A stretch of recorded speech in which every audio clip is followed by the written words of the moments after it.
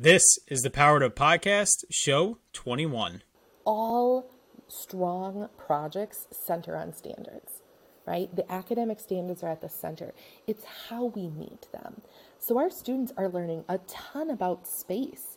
It might not be in the same pattern or order. It might be not be everybody has learned everything about the specific planets, but they're learning a lot about space, right? Probably more than if I said, here's the three things that we need to talk about, because the questions were driven by them.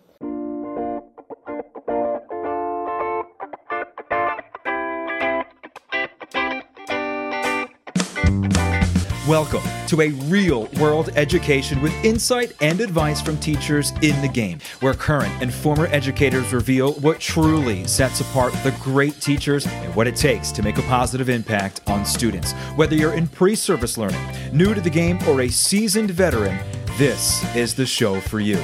You'll leave feeling inspired to take action because we are powering education by empowering you.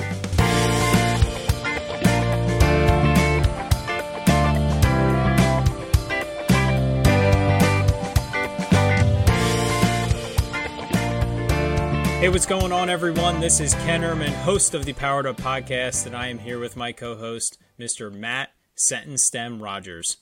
Matt, I want you to tell me how you are feeling, and you can use your sentence stem of, I am feeling this way because. I am feeling wonderful because it is, when we're recording this, we are in the most glorious weeks of school. I mentioned this in the podcast, but we had the Girls on the Run is a local organization, well, not local at all, but our chapter is local. And so we had our 5K, and one of my students asked me to be their running buddy. She crushed it today. So today was one of those days that you reflect and you're like, this is what it's all about. We've been having a few of those moments recently, which is awesome. I could have used those in the winter, but definitely this is what it's all about moment today. How are you, Ken? I'm fantastic. I feel great after our interview with Maggie that we had tonight. I'm loving my job. What I realized I really love about being an instructional coach is I get to put more passion, time, and effort into things that I truly believe will benefit the growth of a teacher and or the growth of students. Not to say that I'm dismissing things that come my way, but I'm able to really hone in with important projects, and we're knee deep in a lot of fun stuff right now at a district level as well as a classroom level. So we had a great interview with Maggie McHugh tonight. She's a middle school teacher from Wisconsin, and Matt and I spent probably 20, 30 minutes in between our interview and recording this intro, just kind of reflecting on everything and how this podcast is really impacting us. So Matt, the question I want to throw to you is, what are you pulling from these episodes that you feel is impacting your classroom that other teachers would be able to pull away as well? It's a great question. I know that, Ken, you and I get to sit back and kind of talk about these themes that we keep on seeing. And the theme ends up being caring about what you're doing each and every day. The theme is often much less about the curricular standards and much more about the student experience. And whether you're talking PBL like we talk about tonight, or some of these more challenging topics that honestly are the guiding navigation of difficult life challenges. So Maggie talks about social justice, and I know we've had episodes before talking about how do we navigate such a instructionally dangerous topic. And I mean that strictly from you can get caught up in kind of either sharing your own personal views that could be troubling, or topics that get carried away. And so Maggie does an incredible job of finding the balance of safely and with structure, covering really tough topics in a way that continues to kind of represent the other theme, which is caring about kids and caring about the kids' experience. It's kind of like, if you've listened to many of these episodes, you'll hear that the kids need to feel loved and that you're working towards something that they'll be proud of. And when we build my favorite academic term, intrinsic motivation, when they are kind of from their gut or from their heart working on a topic, the product is so much better. Definitely stick around for the Lesson Lens. I think it's the embodiment of why we're doing this podcast, because those are the type projects you'll see that you can turn around and replicate fairly easily. But what a beautiful way to kind of pull the resources around, as well as a problem that we face or a challenge that would make a difference, and turn it into an instructional opportunity with a great advisor to sit and guide through that activity. What would you say, Ken? I know we've been doing this. This is episode 21. That is correct. Holy smokes. I made it past double my quota with you. But that's true. I know we sit at the end of each episode and we kind of reflect and say, this was an incredible interview because, and we've heard some common themes. What is sticking with you 21 episodes in that makes it a difference, hopefully, in your workplace and how you're advising other teachers? I would say I'm using it as a recentering and launching point for me. So there's been a lot that we've talked about. A big one for me was I believe Show 8 with Mike Kazula talking kinesthetic learning. That was a huge passion of mine in the classroom. And because of COVID and now being in this new position as a coach, I feel like I kind of lost focus of that. And it really recentered me to how passionate I was about it. And I've actually spent a lot of time doing professional development sessions in my district, as well as just working with teachers on that very topic. So that's what I mean by recentering, like bringing myself back to things that I knew were great, and you just kind of lose sight of it. And it would happen to me all the time in the classroom. As I was bringing more technology and STEM into my classroom, I lost sight of like really basic kinesthetic or just like fun activities that I used to do, until I like would stumble upon the folder in my desk and be like, you know what, that was an awesome lesson. Like, throw away the technology today. I'm doing this. And so also as a launching point, because there's a lot of topics that I'm learning a lot about that I haven't heard much of before. And it's giving me the opportunity to dig deeper, whether it's continuing the conversation with our guest, digging in with them on the forums, or just finding a book or an Edutopia article that I can learn more about. And so I hope other educators are listening to this and doing the same thing, recentering back to activities they've done before, realizing how valuable they were when they hear someone else talk about it, or a launching point to a topic that they want to explore more about. And I think Maggie does an incredible job of tackling that with both social justice, as you said, and project-based learning. She defines it really well. She defines misconceptions really well. And she doesn't make it sound easy, but she makes it sound practical. She provides great steps. She provides great ideas, multiple projects she references throughout, and provides a lot of detail into how she approaches that with students, and does a great job of answering questions from us about digging into it a little bit more and how you can implement it in stages to build your comfort as the advisor or facilitator or teacher, as well as the student's comfort in learning in an environment like that. So without any further delay, let's jump into that interview with Maggie McHugh. Maggie, welcome to the Powered Up Podcast. How you doing today? I'm fabulous. Thanks, Ken and Matt, for having me. Absolutely. So to start things off with us, why don't you just officially introduce yourself, share with our audience where you're coming from, and just kind of a snapshot of what your education career and journey has looked like so far. Yeah, absolutely. So Maggie McHugh, I am from La Crosse, Wisconsin. We're a town on the Mississippi River. Beautiful, beautiful town between the river and the bluffs. My hometown is La Crosse. I'm a hometown girl, a Wisconsinite through and through. You might hear me say "ope," and that's okay. So my educational journey took me through my college, which was at UW-La Crosse for my undergrad and my master's. And then during my master's, my thesis chair said, you know, Maggie, there's a program through New Mexico State University I think you should look into.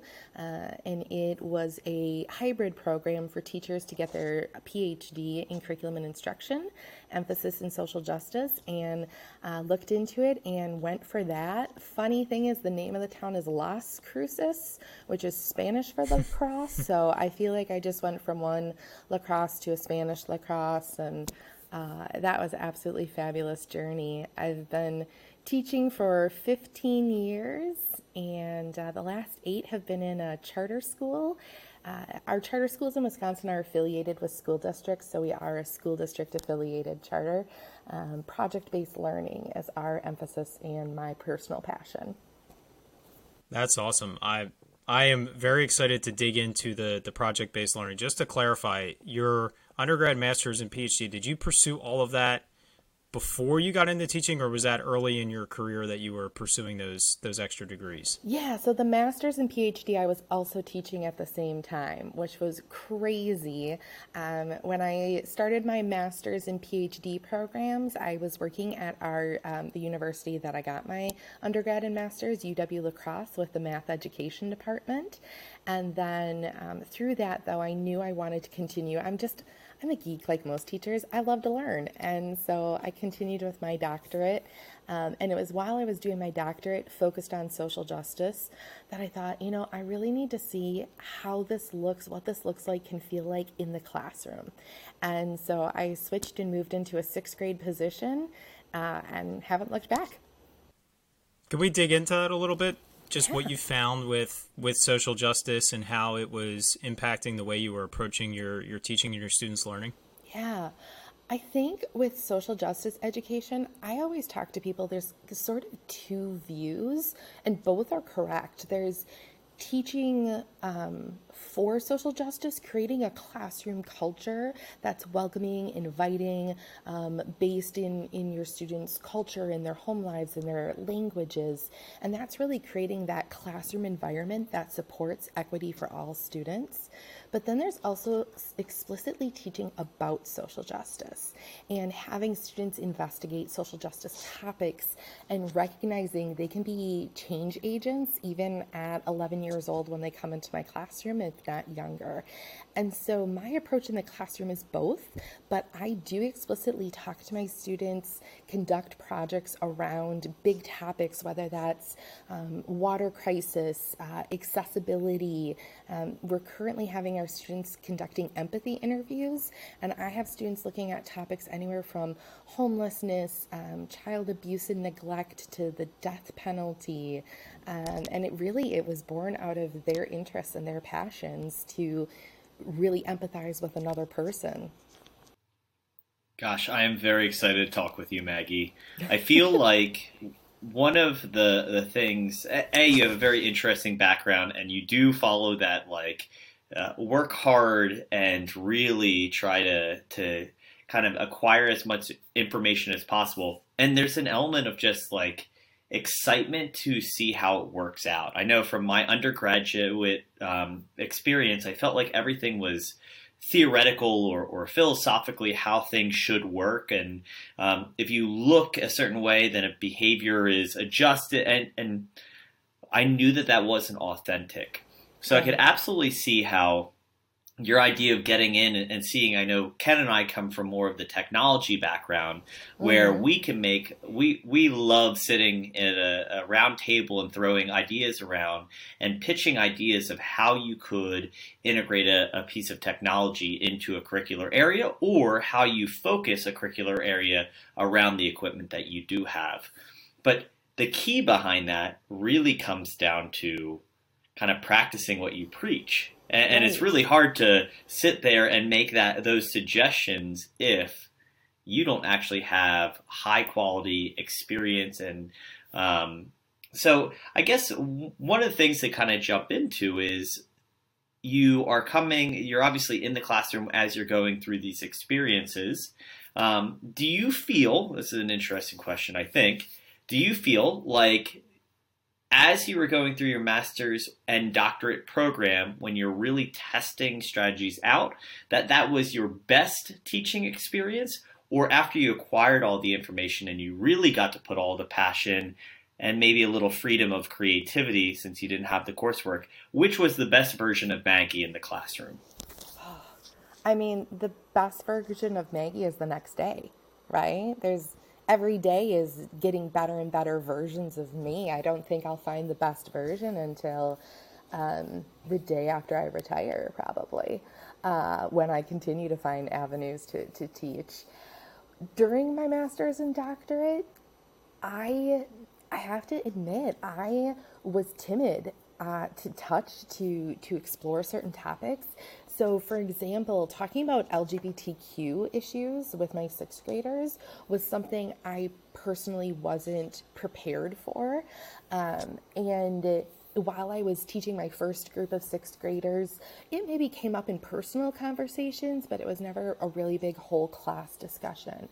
And during my second year of teaching, with a new group of sixth graders, and I started feeling a little more comfortable in project-based learning, that was the year where the Supreme Court decisions were working its way through to legalize gay marriage.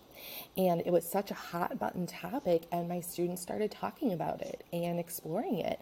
And I don't know whether it was my comfortability, that's kind of what I attribute it to, or the classroom culture or the news, or sort of just a convergence of all of those things. But I started to open up and feel more comfortable exploring the boundaries of what sixth grade minds could tackle. And then that led just to further comfortability with other topics with students as they wanted to explore deeply. And so I think as I grow, I have the tools to conduct those conversations, to establish the classroom culture, to really affirm students' identities and help my students and their peers do that. And so I would say, yeah, that best version keeps happening. And there's dips. Oh, there are way big dips some days, but yeah, that best version is still out there. I love that answer, and I would constantly say to students, especially when I would have siblings maybe a year or 2 years later, and I would see the older sibling, and they would hear something I was doing with their younger brother or sister, and be like, man, why didn't you do that with us? I said, well, I learned it after you left me. Like, sorry, but your younger brother or sister, they're getting a better Mr. Ehrman. Like, I'm better now than I was when I had you. It just happens every year, and that's the quality of a great teacher, someone that's constantly improving. So on that topic of that tough conversation of the LGBTQ conversation, how did you start to approach that with more comfort or more confidence? And did you figure out a strategy for that specific topic, or now that you've started to tackle difficult topics in general, do you have any advice for teachers that are still struggling to approach these topics, these controversial or these challenging conversations? Some advice that you could offer them? Yeah. I think the first thing, and it's part of all of our process, is really just to examine yourself and continue looking at your own biases, your own privileges, and your identity. And I think the more I grow confident in who I am, I bring that confidence to the classroom, and then I'm also able to help students, like I said, affirm their identities and bring confidence to who they are. The LGBTQ specific, and it's so vivid in my mind. I had this incredible group of girls who are actually seniors this year graduating. I just got some graduation announcements in the mail. They started a group that wanted to talk about these critical things. They called them What Up Wednesdays. They would come down for lunch, and we kept it just to once a week. New teachers don't give up more than one lunch a week. That's an advice. But this What Up Wednesdays was just a group of sixth grade girls who wanted to talk about tough things. And then sometimes the conversations were just silly and a place for them to kind of hang out and have space together. But those conversations did talk about LGBTQ. They did talk about safety online and having social media presences.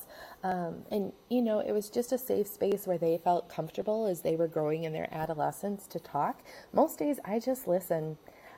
One of my go-to, I guess, advice would be, one of my go-to phrases is just tell me more about that. What's bringing that up for you? What's circling around in your mind? And I'm not the answer giver ever as much as possible. I'm the questioner during those moments, and I'm the learner with them. And sometimes I do bring some clarification and help students or find the right resources, but often the students, their own curiosities will lead the questions. So that's pretty interesting. And I guess I'm coming from the, oh my goodness, to have those conversations, what hoops did you have to jump through? And I would imagine that there was some effort with administration because you were going to be talking about some serious conversations. Maybe it's guidance or creating or establishing trust between them, as well as the parents. I know that sometimes when you're talking about these kind of value-altering conversations and really opening the dialogue, that it may differ from family values, traditional family values. Did you have any kind of challenges with that along the way? I think you kind of first started, it does start with trusting relationships with administrators and counselors, families, establishing that. It wasn't like day one they walk in my classroom and it's, well, let's talk about the child refugee crisis and we're just, you know, hitting things hard. It came along with the culture. It came along with having a strong home and school community. But again, a lot of it was born from the students and affirming the students and making space for that. And if the students are the one who want to bring that forward or lead that conversation, and I'm the person who can kind of monitor it, I do think that's an important role we play. Not that I was always prepared. I remember it was actually the following year that a student in my classroom who I had, you know, worked with for several months, but it was about 6-7 weeks into the school year, and the student approached me and said, I think I'm actually, it was a female student who said, I think I'm actually a male. I think I identify more as a male. And I was like, okay. And the student said, I'd like to tell the class someday, just not yet. And I said, okay, that sounds good. And I worked with that student's parents. We worked with guidance counselors and really made a safe space for that student for several months. And I remember it was 2 days before winter vacation, right? The chaos is going in the classroom. The student came up and said, I'm ready to tell my classmates. And I don't know what I looked like on the outside, but sheer panic on the inside. It's one thing maybe to talk about LGBTQ issues, but then another when your student is a sixth grader comes out as transgender to their classmates. And we all sat down and I had alerted the counselors, said, I'm not sure where this is going to go. I don't know who I need, but this is happening. I had a student teacher. The student teacher's like, I don't know what to do. And I said, me neither. Let's just sit there and be, really serious and positive. And we sat down with everyone. I told my students we're going to have a serious conversation. I said, everybody's welcome in this classroom. As you know, we have a student in here who's been part of our community, and the student has something to share. The student shared their news that they said they would like to be identified as a he, and there was a pause, a real heavy, deep pause, and someone said, whoa, that was deep. And I said, yeah. And another student said, so what's going to change? And I said, well, we still call the student by his name, and, we just let the student be a part of our room, and, that's going to be about it. The students go, okay. And I said, so is that it? And that was it. I mean, it was like less than 5 minutes. I'm sheer panic. And these students are like, okay, I think so often we underestimate our students, and they are more welcoming and affirming of one another than than I know that I was at that age. And so I think, those, and I know I'm setting around LGBTQ here, but I think those experiences were most transformational for me, maybe pushed me out of my boundaries, because it lived in my classroom and continues to live in my classroom. Talking about things such as the refugee crisis and our immigrants coming into America in Wisconsin, we're not necessarily seeing that, feeling that, being touched by that, as much. And so sometimes those social justice issues feel more far removed. And what I found is the more that we can bring it to the forefront and really see what are the issues in our community, the more powerful our conversations are growing. Well, I just have to say that I want to applaud you for what you shared with us. And it to me, it speaks to two things. One, you clearly have an incredible classroom community for your students to handle the conversation like you just described. I agree with you. I don't think we give our students enough credit for what they're capable of in terms of not only intellectual ability and open-ended projects and things like that, but like you said, their humility and their empathy. But that doesn't happen without a strong classroom community that you developed. And so to me, without even stepping foot in that classroom or your classroom ever, that is evident in that. So I applaud you for that.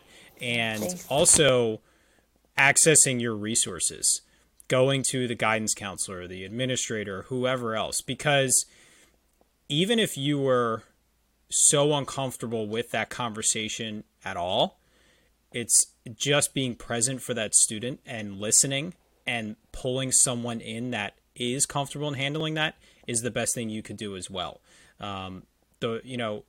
You don't have to necessarily be comfortable and confident handling heavy conversations like that, but you have to provide the resource and the availability for those conversations to happen. And so, it's just important for us as educators to realize what our strengths are and what our weaknesses are, not only just in terms of pedagogy, but in terms of something much more serious like this, because there's going to be moments where you're not the one that can handle it, or you're not the one that can tackle it, and you have to lean on your resources. And there's going to be other times where people are leaning on you. I mean, I can remember this is much different, but similar in a sense. My first year, we lost our reading specialist halfway, almost 3/4 of the way through the year. And it was incredibly sad. And my grade partners couldn't be involved in sharing the news with their class. They were too upset. So I did it with them and for them because I was able to. And so, it's just that idea of like, again, they knew that they couldn't do it and they needed to lean on somebody else to be there with them. And that only will not provide a better experience for the situation and for the students, but it also models, again, good behavior. It models, your ability to ask for help, which is one of the best things that we can do for students, to ask for help with serious situations and ask for help on how to solve number 5 on their worksheet. That idea and that skill is really important.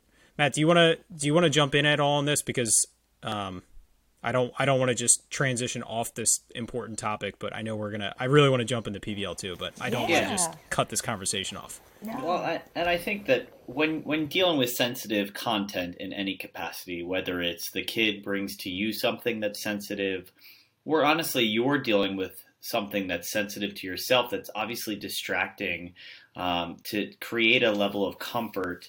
I guess I'm going to ask you a question, Maggie, because I think we've been doing the podcast now for a good number of sessions, and I've heard a lot about relationships and developing a classroom community. And we've heard the meet kids at the door and check in and have personal conversations, but really from the side of kind of social justice, where you're, I don't want to say purposely ruffling feathers, but you're creating advocacy in kids. Yeah. And really seeing them find their passions.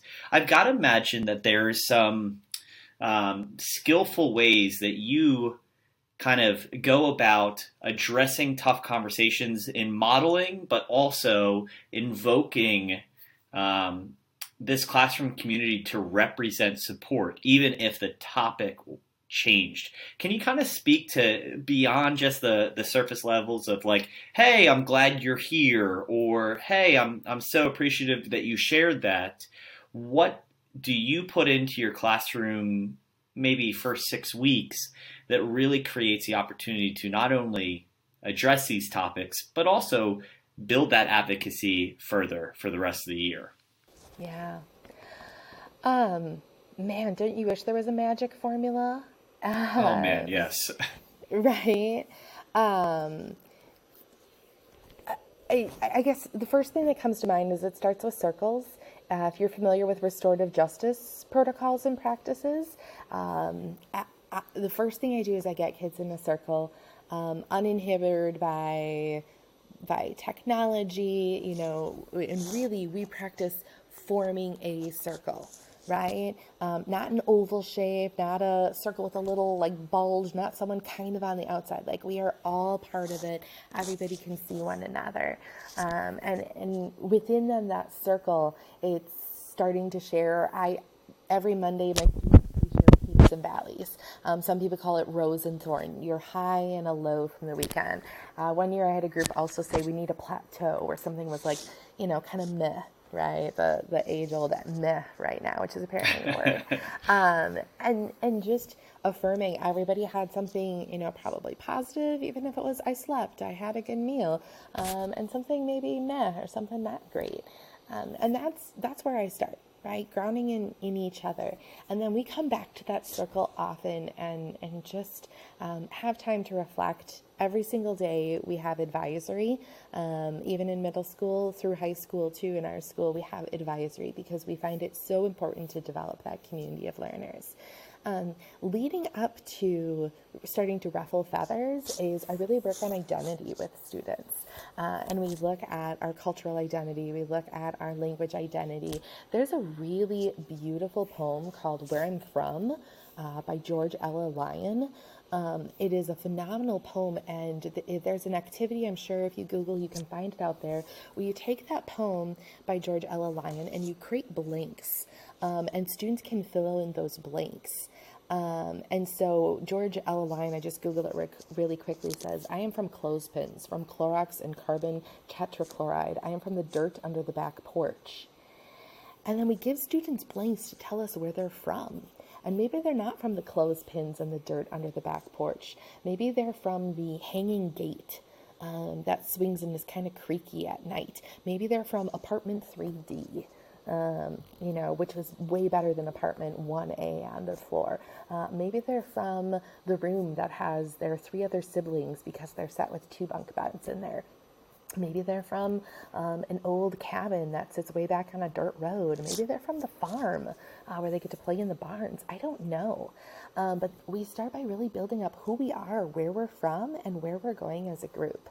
And to build in those conversations, we talk about the news, but we talk about it and we practice. I use very purposeful sentence stems with students, right? We practice how do we interact with one another. So tell me more about that is one that I always ask students. If you're unsure why they said that, say that. Tell me more about that. They start parroting and saying, well, we sound like you, Dr. McHugh. And I said, good, because I think I sound fabulous. But I will, have you thought about, would you consider this? Why did you say that instead of this? And then they might say something, well, Ken said this. I agree with Ken, or I respectfully disagree. And using those sentence stems, helping students learn how to navigate conversations. And maybe at first it's the age-old debate, is a hot dog a sandwich? And we learn how to debate, is a hot dog a sandwich? And then we go into something maybe a little tricky. Should we have gender-neutral bathrooms?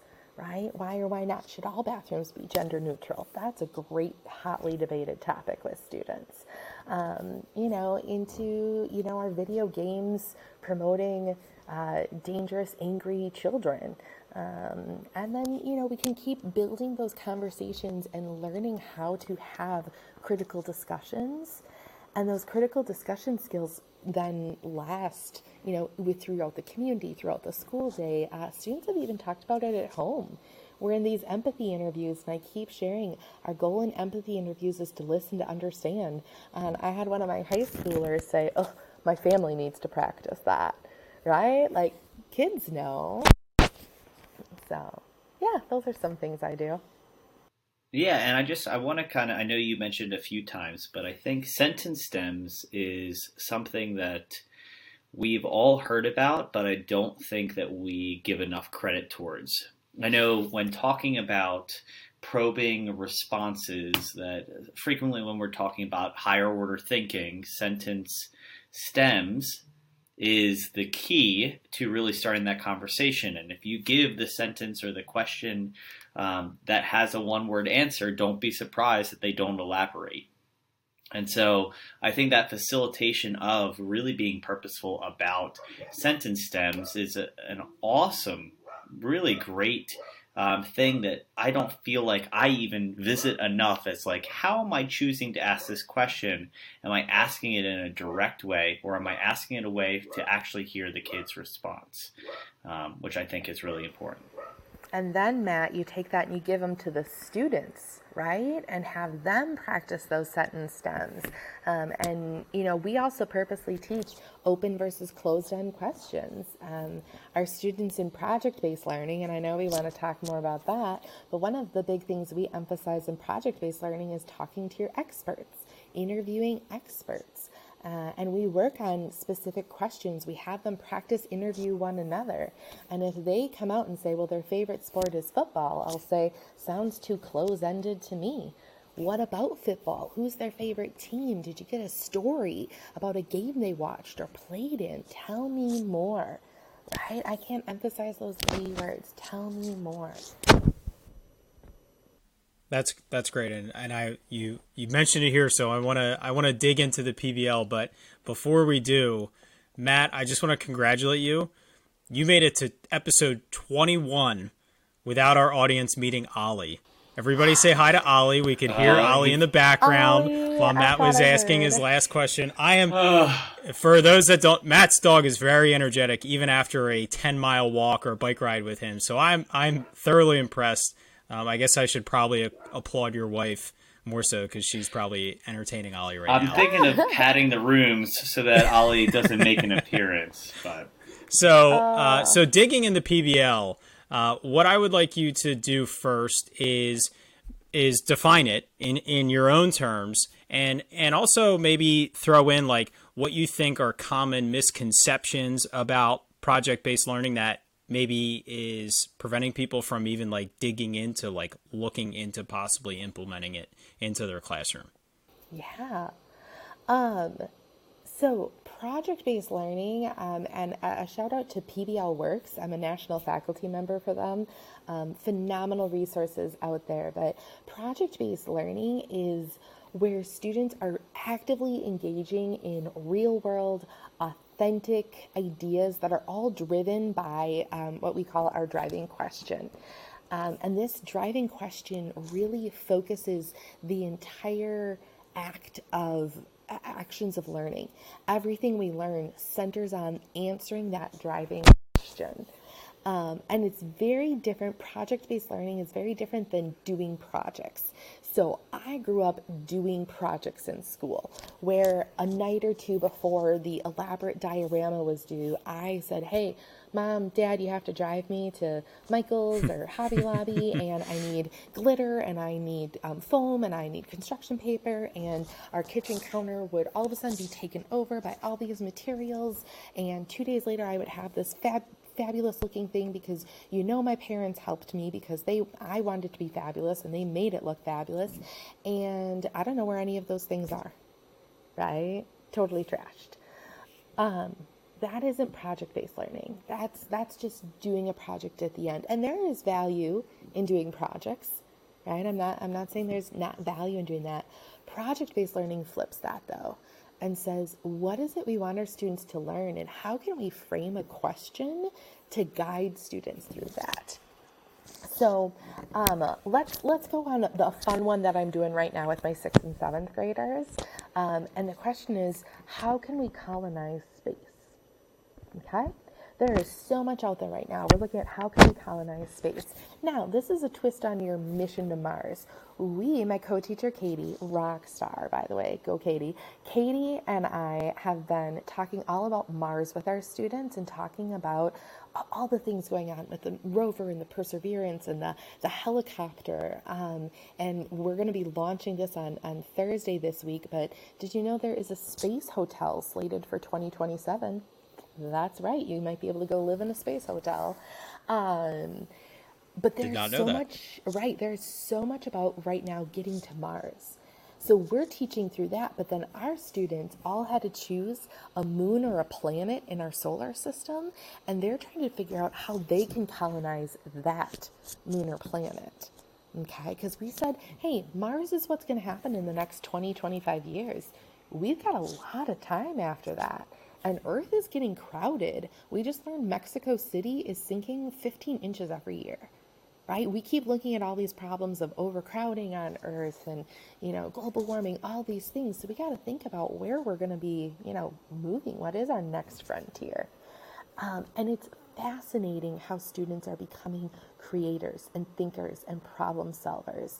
And so I honestly, right now, can't remember the moon or planet, but its atmosphere has 100% oxygen.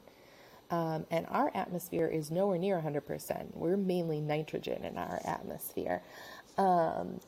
But these students are like, okay, well, we can breathe, but I don't know if we can breathe that much oxygen. And they're looking at what that's doing to your body. And they're starting to plan, well, do we need kind of a different filter, a certain space suit to sort of mix the oxygen with some nitrogen and get a different chemical makeup? And it's all born out of their curiosity. Right? I didn't tell them come up with a new spacesuit.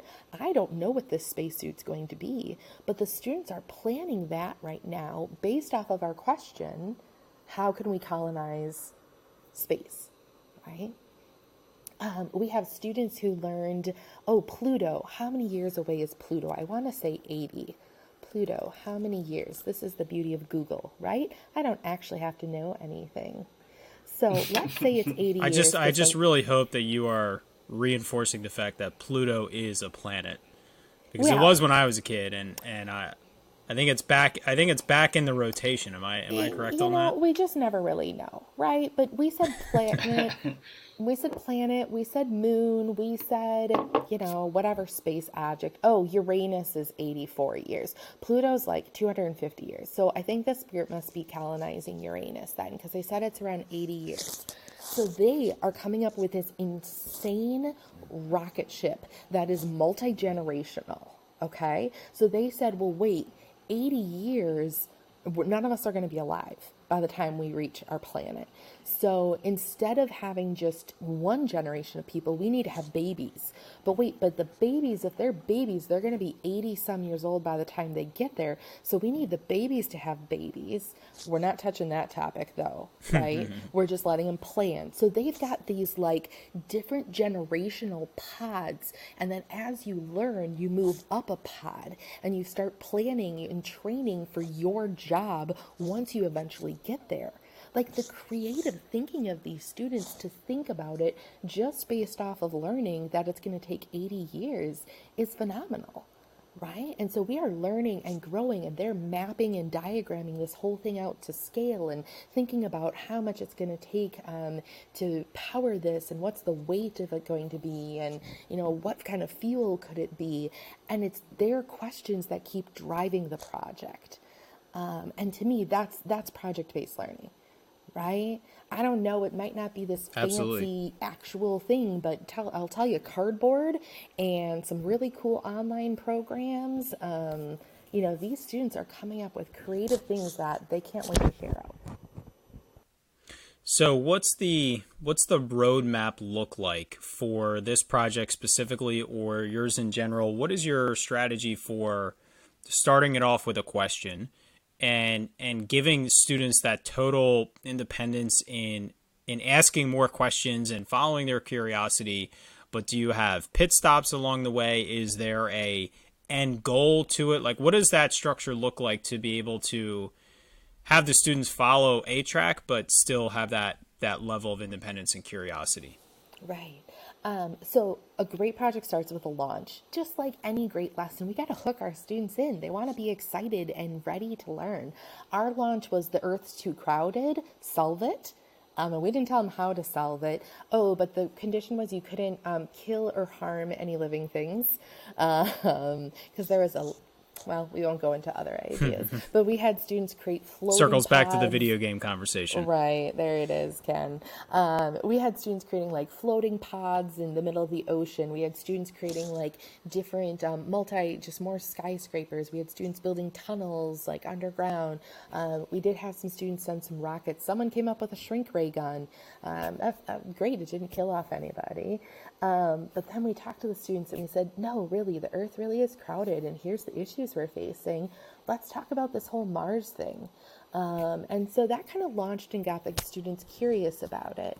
How we are managing and structuring, it's all cycles of inquiry, right? We ask a question, and the students wrote a list at the beginning of their need to know questions, and we keep bringing them up. Hey, you said you needed to know about atmosphere so we knew if we could breathe on other planets or moons, right? So this is something you said. So then we are modeling it, like I said, using Earth and Mars, and then they are going through and finding information and data about their own planets or moons or celestial objects.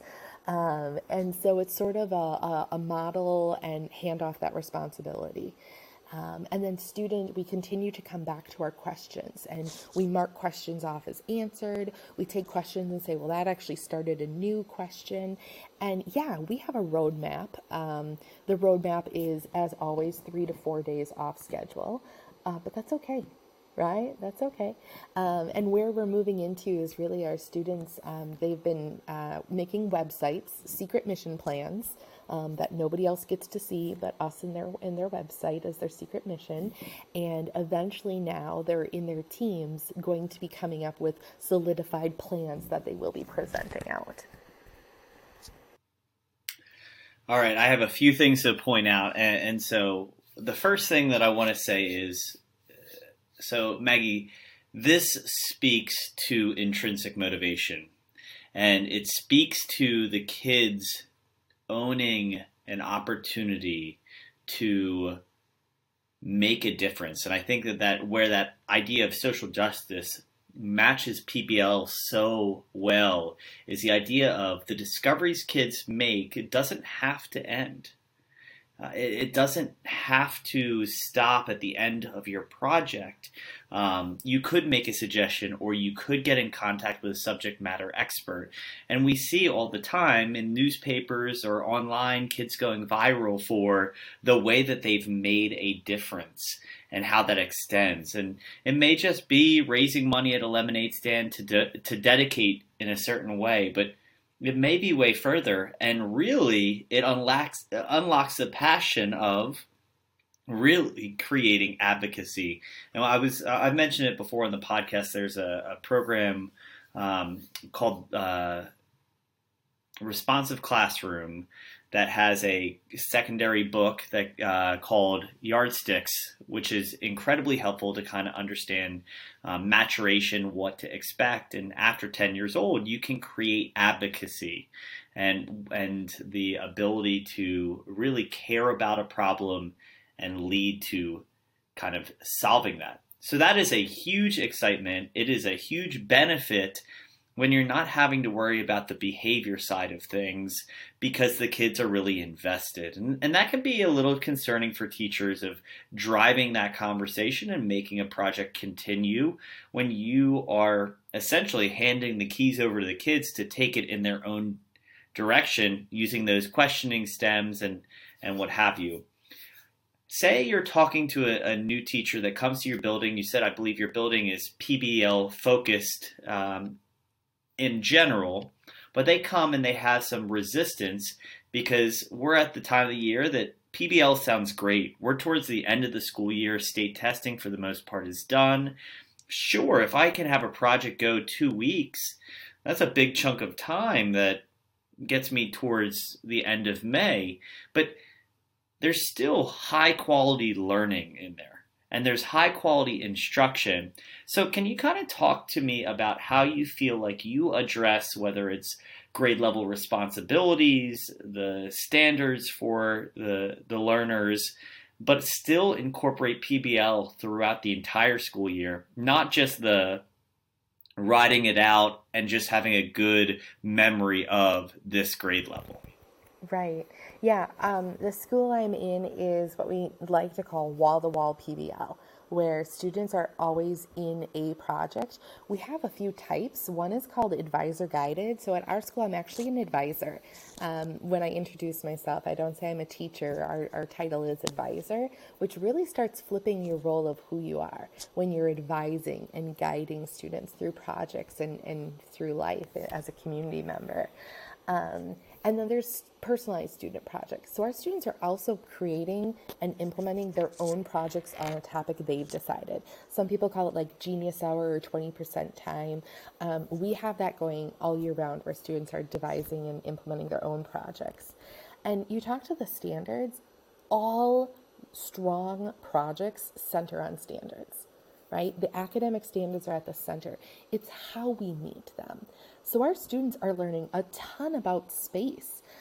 It might not be in the same pattern or order. It might not be everybody has learned everything about the specific planets, but they're learning a lot about space, right? Probably more than if I said, here's the 3 things that we need to talk about, because the questions were driven by them. And so when you talk about state standards, we meet the state standards. We just meet them differently, or maybe we meet them in a different depth or a different rigor. Our projects are very rigorous, but we emphasize different state standards, perhaps to a different level. And most standards I'm seeing are really moving towards a skill-based approach and less about that specific, you must know, I don't know, the Revolutionary War and the Civil War and this, just what is war? What is conflict? And that's how, as a project-based learning, we've always approached it. Because our learners, if they know how to learn, they can unlock any learning, right? It isn't anymore in education, really at any level, about learning concrete, discrete skills.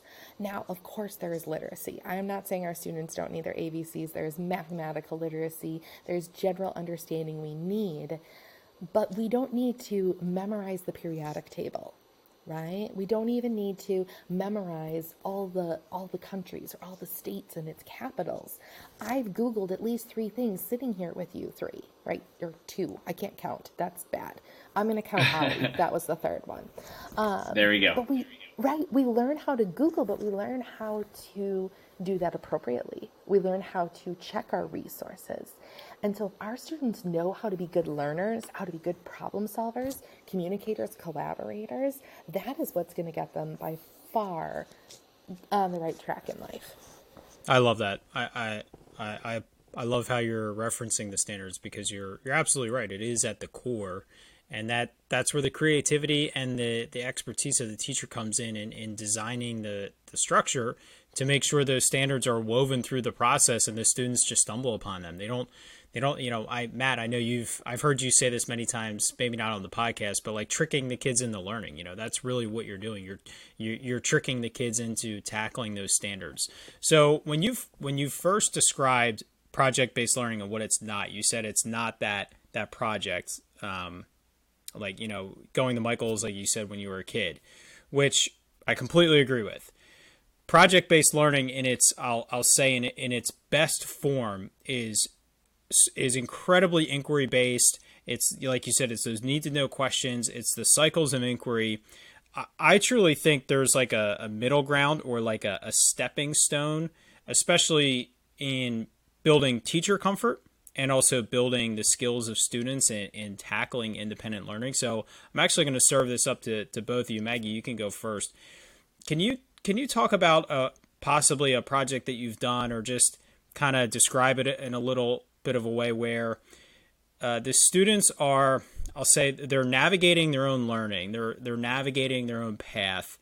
They're discovering information themselves, but they almost have like a set checklist to cover, so that they're wondering and they're thinking and they're navigating, but it's a very structured path in where they're going, and maybe a little bit less of that inquiry, but a little bit more of that learning how to learn. Does that make sense? Absolutely. And so you're right, project-based learning has this continuum, and there's two pieces. There's the teacher comfortability and the student comfortability. What I'm describing now is working with 6th and 7th graders through a full year, even through a full year of COVID, to really release them, right? But some of our very first projects were very synchronized, right? We're all doing this. You have a little bit of choice, but your choice is narrowed by this. So, for example, in mathematics, my backgrounds are math and English, and I love math PBL. It really brings math to life. I do a project with the students where they are designing their own toy for a new toy company, and that toy company is Built by Math, Powered by Fun. That's the slogan of it. And so, right, who doesn't want to be built by math but powered by fun? And so this toy company is all based on shapes, though, because they want children to recognize shapes. And so everything you see in these toy designs have to be a recognizable shape: a triangle, a quadrilateral, a polygon, a circle. And so the students start by developing a 2D blueprint of their toy. Now that's where the choice comes in. I'm not telling everybody your 2D blueprint has to be with one circle and two triangles, right? Like, they get to come up with their 2D blueprints, but I leave that part open. And then we progress to the next stage, which is learning the area and finding the area, and maybe talking a little bit about composite shapes and why do we need to understand the area for this. And then we move a little bit further and we start into talking about, well, this 2D shape can come to life, and it's with something called a net. Let's explore nets and talk about this. And how then can we take this net and actually learn what a 3D shape would look like? And now area is no longer just area, it's called surface area. And what is that? And so I'm stepping the students through the process, all the while they're building this toy. Right? And we can explore volume with it, and we explore unit rate and talk about, well, do you want your toy, is it a plastic? Because here's the cost per square centimeter of plastic versus the cost for vinyl, right? Or a cost for this furry material. And so I keep offering more nuggets of choice along the way. But students, meanwhile, are still designing this toy and creating their portfolio so that they can share with the toy company their design, right? And pitch their design. And so that would be like teacher comfortability. I'm very comfortable with leading my students step by step.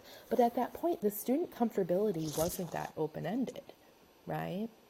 And so we're all going in the same pathway with just little choice. Sometimes the choice is you can do it by hand or use this app.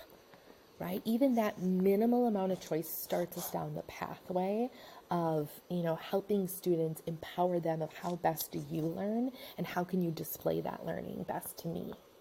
Perfect. You nailed it. That's exactly what I was asking. Matt, do you want to jump in with any examples or ideas related to that? That's that same topic of building your students towards inquiry with a little bit more of a choice-based project. I guess, so I have two examples, one that I've already talked about on the podcast before, that I'll kind of briefly go over. But I think what's really interesting is when you challenge the kids with thinking, the mid-range kids and your lower range kids are usually very durable and able to handle it. I find my higher kids really struggle when doing solving a problem that they don't have all of the kind of guidelines there. So in a less structured environment, just a little note to be kind of cautious of that discomfort, and it can cause some waves in the classroom. But one of my favorite activities that I've ever done, which is a classic fourth grade activity, is hand a light bulb, a wire, and a battery to a kid and tell them to light it. And I know it's something that I didn't necessarily do, but I know a lot of people have when they were in that grade level in fourth grade. But they have to doodle kind of an idea of how they think that light bulb would light before they try it. So you have the light bulb on the left-hand side of the paper, the battery in the middle and the wires on the right-hand side nowhere close. That's the first trial, and it doesn't light. And then you have different variations, and it's really exciting when a kid says, "Oh, I got it to flicker." We're not positive it flickered, but the excitement usually pops in right around that time frustration starts to set in, and it rejuvenates the entire class. And so eventually you figure out, okay, they found one method. You tell them there's 4 total methods to get it to light.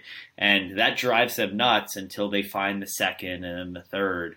And they feel so accomplished at the end. I know that's just a basic example, but every time we add a new item into the box of materials, they have that same exploratory experience where they are critically thinking, how could we possibly include it?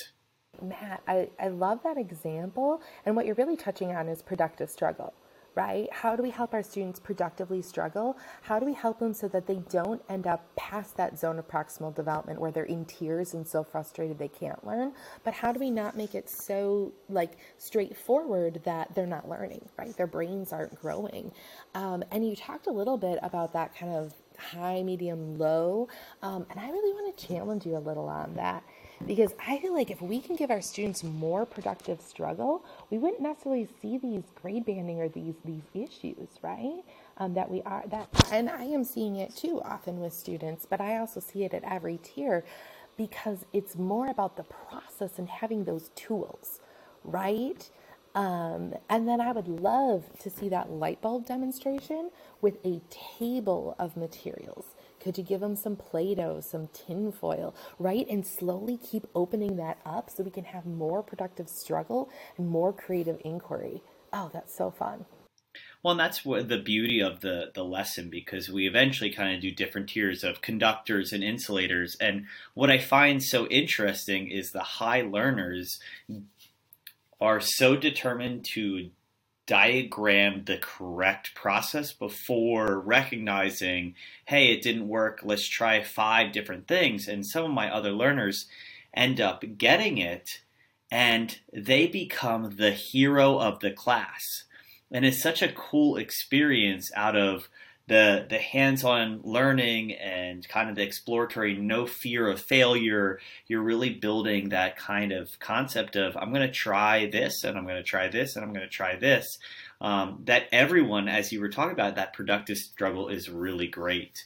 Another example that I just want to bring up, I've mentioned it before, is I absolutely love it. I'm trying to reframe it this year. When I was in 4th grade, we did this $1 million project. I remember cutting out parts of a magazine to build my dream house after $1 million.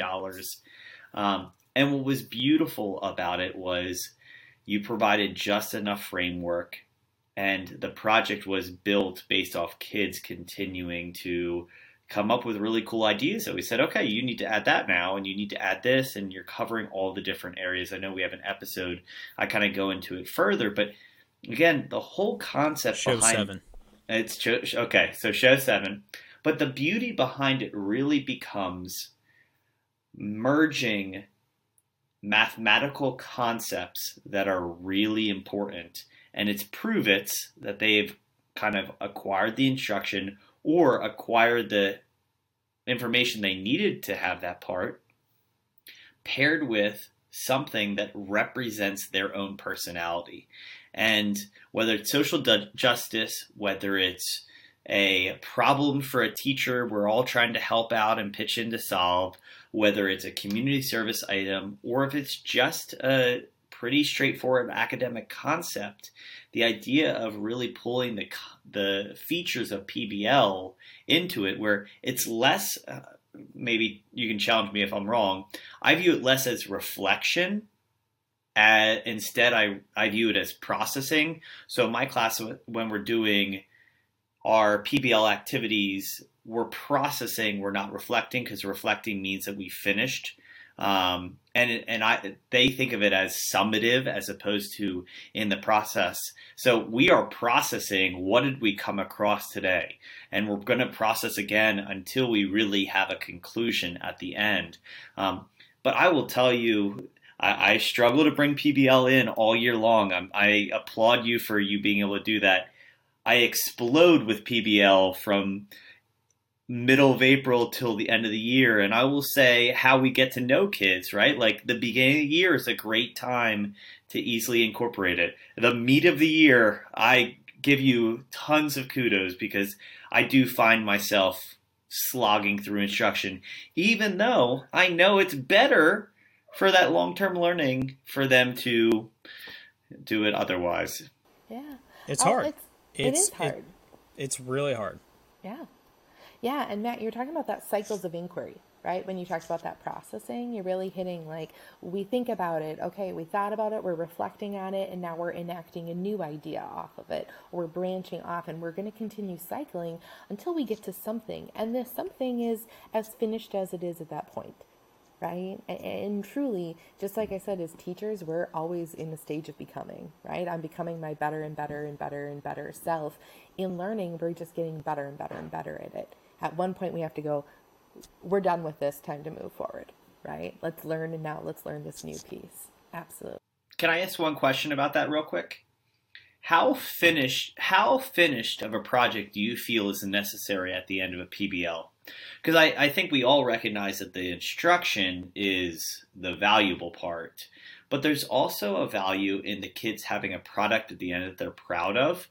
And so what kind of middle ground do you feel that, hey, you're not overstepping and prompting to get it to a high enough quality that it's show worthy, but it's still something they actually have pride in, they completed, and really use those finishing touches instead of getting 85% of the way through? I think it depends on the audience and the intent. So the example I shared of inhabiting space and colonizing space, as we're moving to the end of the year, our students are moving also in a huge personalized project towards their showcase. So our final audience is going to be other classmates and peers for this one. It's not like we're presenting to some NASA official, right? But my previous project right before this, our students it was humanity and what unites us as humans. And our students had sent letters of essays that they had reflected on what unites us as humans.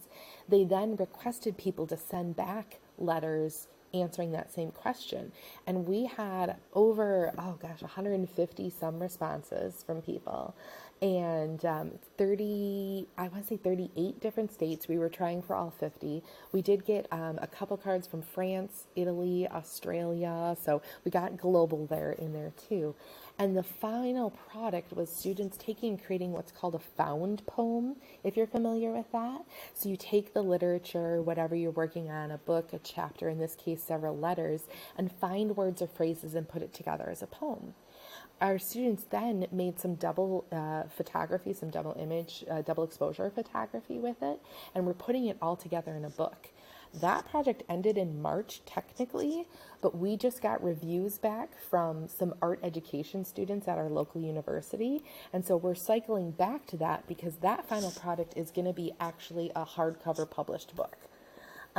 So it depends on the intent, right? And I try to mix it up because if you always go for the highest level, you could be on one project for the entire year. Right. So I try to mix it up and not put too much pressure on students at the end of every single project. So that was our one project that needed to be fully completed to the best, everything as perfect as possible. That's a great way to put it. I really do think it depends on, like you said, the students you have, the intent, and I'm sure it changes year to year. Next year, that project might not get revisited, or you might not get that feedback, or it might go in a different direction that you're not even seeking feedback from others. And Matt, to circle back to what you were saying about your science lessons, creating those light bulbs, you easily could have said, okay, everybody, we're going to make this light bulb light up with just these materials. Here's how you do it. And then have them diagram it afterwards. And, talking about, like, when you were saying, when you're in the meat of the year, it's harder to do PBL. It's harder to do some of those open-ended tasks and projects. And, if you look at that science unit as a whole, there's a good chance day 5 into your unit, you will be farther behind if you're taking a PBL approach than if you guided the students through it. but I guarantee by the end of that unit, you're going to finish the unit pretty much on pace with if you had guided them through it. You can throw away the review days. You can throw away all those days. They don't need it because they know it, because they discovered it. And they will do just as good, if not better, on any type of summative test that you're giving them because they figured it all out throughout the process. And if they see something different on the test, they're going to be able to tackle it with the skills that they learned in that. So, I really encourage teachers when you're thinking about approaching these units or these set of objectives or skills, and you can find a way to involve some sort of project-based learning, whether it's highly inquiry-based or not highly inquiry-based, but it's student-led. Just trust that even if it takes a day longer, the understanding is going to be so much more thorough that it's going to make it up in the end. Or when you get to the next unit and you take that approach again, as you said earlier, Maggie, your students are learning how to learn. Those next projects become, more efficient. The students get better at it, and they're then tackling new content much faster. So I don't want to just totally cut this off, but I have a feeling it's going to kind of circle back in our next segment, the lesson lens. So Matt and I are going to ask you some questions to get some more insight. You've already shared a lot, so we're throwing a challenge at you. You got to come up with something else if you've already used up what you were going to talk about here in this part of the show. But the first question is, are we looking at a unit overview, a long-term project, or a single lesson? Oh, we're in a project world. That's shocking. Right. Can you clarify for us grade level that it would be kind of directed for, subject area if it is one or a few, and maybe the time of year you would expect to be teaching this? Okay, so this is a project that I do with 7th graders, and let's see, the project started in March. I didn't do this year, so I'm thinking back a little bit to pre-COVID, and you'll hear why. And the subject level, it is led through a mathematics and English lens. Awesome. I feel like that time of year question was more important with this interview than it is sometimes with others, just because, like you said, you're building your students' ability to be independent, so that's going to definitely fluctuate depending on where you are in the year. So the next question is what are the objectives of the project? Okay. So the project is called Mugs O Math. My students made up the silly title. And the objectives were learning about surface area and volume, metric system conversions, and then we were learning about business writing and professional communication. And the aim, the overview of the project, is that students chose a local business, and it had to be like a local small business, not owned by like a big conglomerate, not like a Walmart or Target or something. And their intent was to write the business owners and propose that they design a mug for this, a promotional mug for them. And so then students continued through the process working with that professional communication. They had emails and phone calls and made video appointments with these professionals. And then while they're doing that, they were listening to the business owner's ideas, and they were designing a mug in a program called Tinkercad, which is an online 3D modeling software, with the intent to 3D print the mug, which they did. And delivered the mugs to each of the businesses. We are very familiar with Tinkercad. We talk about it quite a bit. We absolutely love that program. It's wonderful. So you kind of touched on this already. The normal question is, what are the students actively doing during the lesson? But maybe I'll kind of frame it as, what academic features are the kids pulling in to be successful at this lesson? Okay. One of the first keys is professional communication, right? The whole project is going to flop if the students say, hey, sup, can I make a mug for you, right? Like, sup is probably like really old too. I always sound stupid when I try to pretend to be a student. But Sounds they need to normal to learn. us. Great. Yeah. They need to learn, even in their emails, right? When they would email professionally, you can't just sort of like, hi, my name is so and so. It was, no, you need to say like, greetings, Mr. or Ms., or greetings, person's name. My name is so and so. I am a student at La Crosse Polytechnic. I am working on this project. Would you be willing to help? Instead of, I want to do this, can you help me? Right? With no signature, misspellings all over. And so it really launches with that professional communication and that desire to connect with the business. And I've done this with 2 classes now of students, and the businesses they run, from restaurants, coffee shops, a wedding venue. One of them was an axe throwing place. Cool. Super cool looking mug at the end. But then that professional communication continues throughout. So the students, after making that connection, saying, I'd like to work on this project for school, you will have a mug, but I would like your assistance in continuing to give me feedback.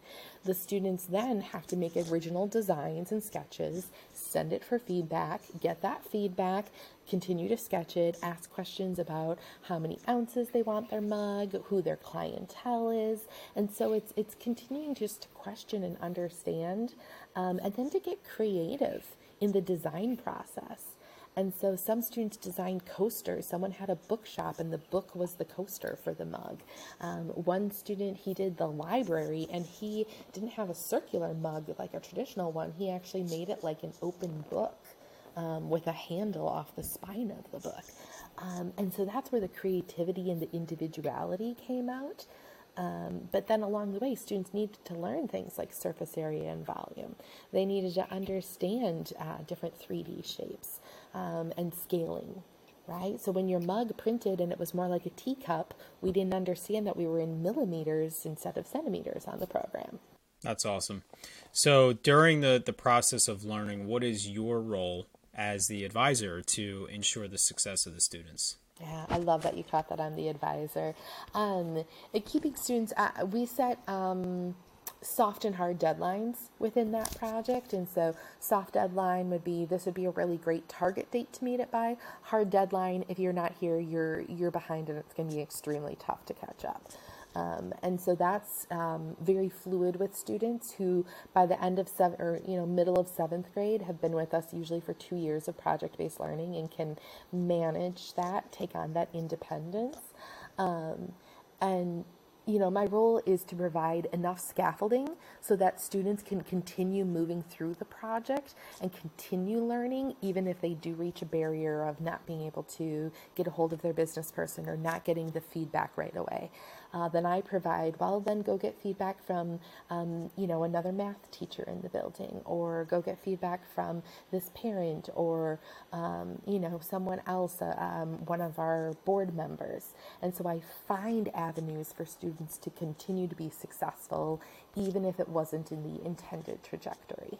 So I guess it sounds like, I know you haven't done it in a little bit, but you already kind of have community outreach, you already have professional back and forth, but do you have further dreams of how this can continue to grow, or what you'd like to see it in the future?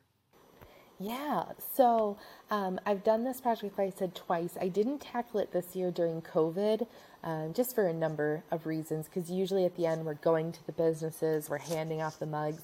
We can't, for various reasons, right, get kids on a bus and all that kind of stuff. Soon, I think someday.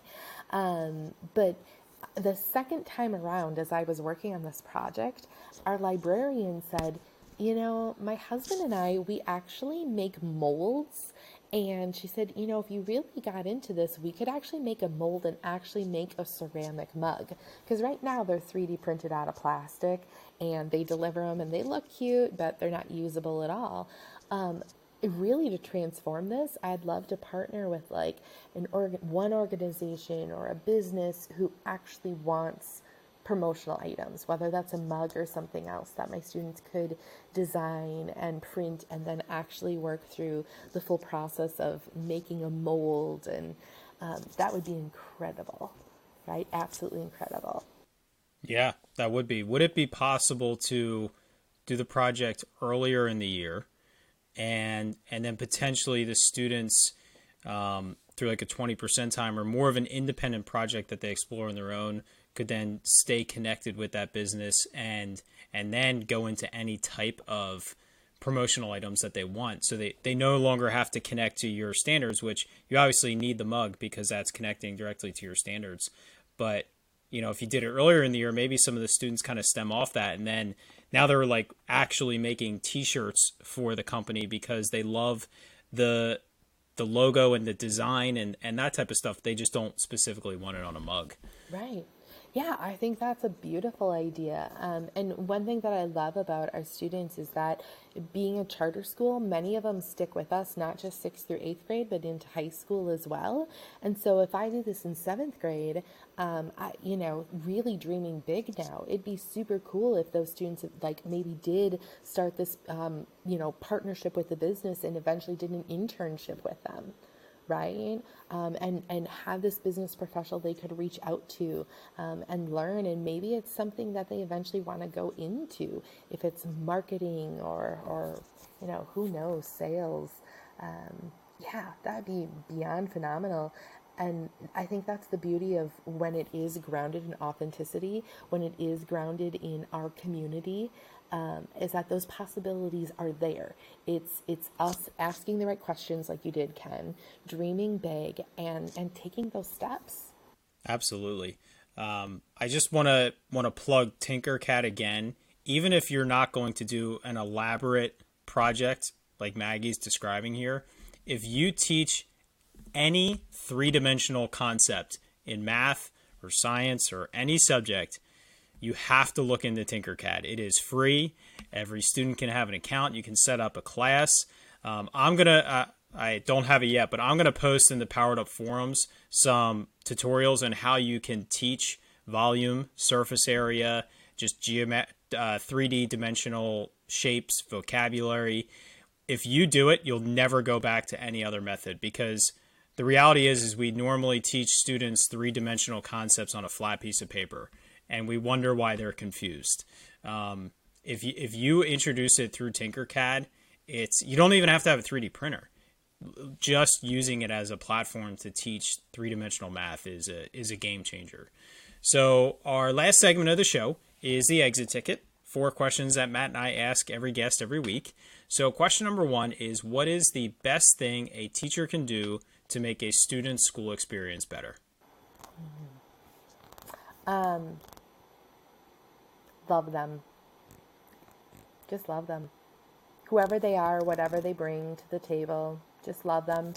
Like I said, we're in process. These young human beings are so in progress. And they can drive us crazy, for sure. They can annoy us day in and day out. But if we can get to the stage where we just wholeheartedly give our hearts to them, and recognize them as human beings, that's what they need. That is the truth. What is the best piece of advice that you've gotten from a colleague or a supervisor or even a student that you think of frequently? Wow. I know you sent the questions and I totally didn't read them. So maybe read That's the all right. questions. We like authentic answers. Read the questions ahead of time. Best piece of advice. Okay, or something that you think of, that you get like. Here's one. And this stems back to my undergraduate education. I had a professor, I don't remember the exact statistic, but it was something alarming enough that it stuck with me, is that there is an alarming % of students who go an entire day at school and never say a word. Okay, and I'm not going to quote a number, and I'm not going to be that math teacher that makes the statistic up. But there is an alarming number of students who do go through the day without speaking a word. And so one of my ground rules in advisory every single day is that every student hears his or her or their voice positively within that first half hour that we have advisory. They need to hear their voice positively, not just from my lips, but their own voice too. And so grounding myself every day in that is something I try to think of and enact on that daily basis. I love that. We have not heard anything like that. I really love that advice. Yeah. So the school year goes in waves. We have our stressful times typically circled around report cards, conferences, state testing. What is something that you can say to teachers who are in that moment of struggle for them to really power up and rise out of it? Yeah. Take time for yourself. I'm sure you've heard that one, but our mental health, our well-being, find something that brings you joy, because we need to come to the classroom just joyful and happy. It's so true that who we are, our mood impacts the entire classroom. And so if you get to that stressor point and you need that break, find a way, find a friend, find a loved one, find an activity, but bring back the joy. And it will make everything so much better for you and for your students. Boy, oh boy, is it true. And Maggie, I will spare you from the outfit I wore today to reinforce how great of a day it was today. The last thing we have, this hopefully is an easy one for you, is how our audience can keep up with you. Just the idea of whether it's passively or actively, what are the best ways if they want to continue the conversation or learn from you further, the best ways to do so? Yeah.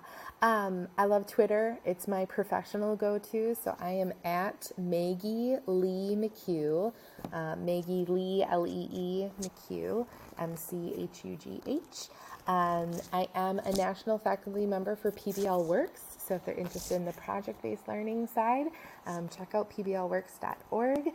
And I am also on the Powered Up forum, and so you can connect with me there as well.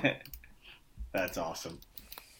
I love that you said that. It's growing. It's getting there. It's exciting. It's a vision, but it's getting there. And Matt and I are both very active on Twitter as well. And I think it's a great way to connect with teachers. But the biggest thing that we're trying to push with Powered Up is you can engage in longer conversations with educators. You're not limited by characters. You can ask deeper questions. You can share more meaningful content. And it becomes a searchable tool for others. So someone can come on a year later and see the conversation that the two of us or the 8 of us engage in and learn from that, even if they're not there present in that moment. Whereas Twitter is not as searchable, but it's still a great way to network with educators as well. So Maggie, thank you so much. This was a blast.